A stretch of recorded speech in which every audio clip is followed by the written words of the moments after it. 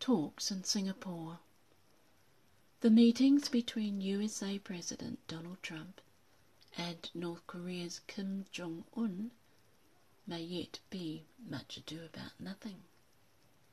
Both men are used to running things their way, which is very different from everyone else. But despite the hours of private meetings between them and their interpreters, and seeing as they are in Singapore, it's all just a lot of hot air.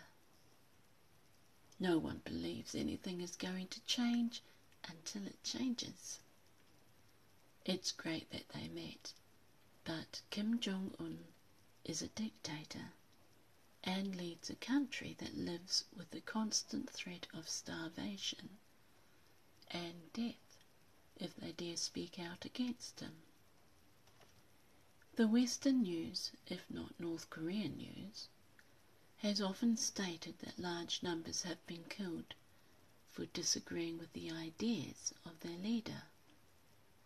Many have simply disappeared.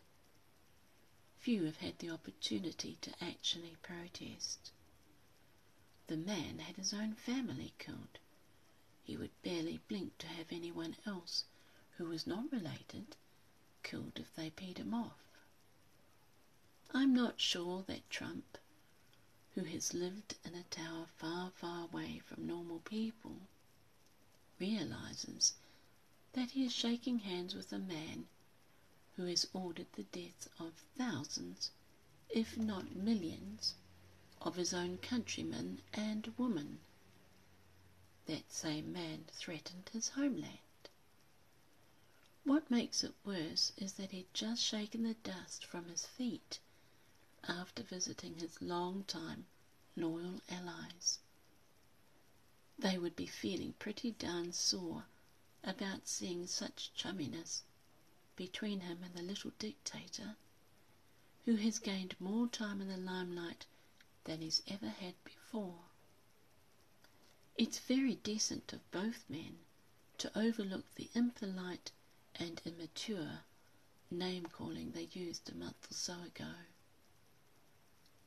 For a self-confessed deal-maker, Trump's recent actions and his request to include Russia with the G7 could be deal-breakers between the USA and its former close allies, whom he has managed to alienate. But hey, you win some, you lose some, eh?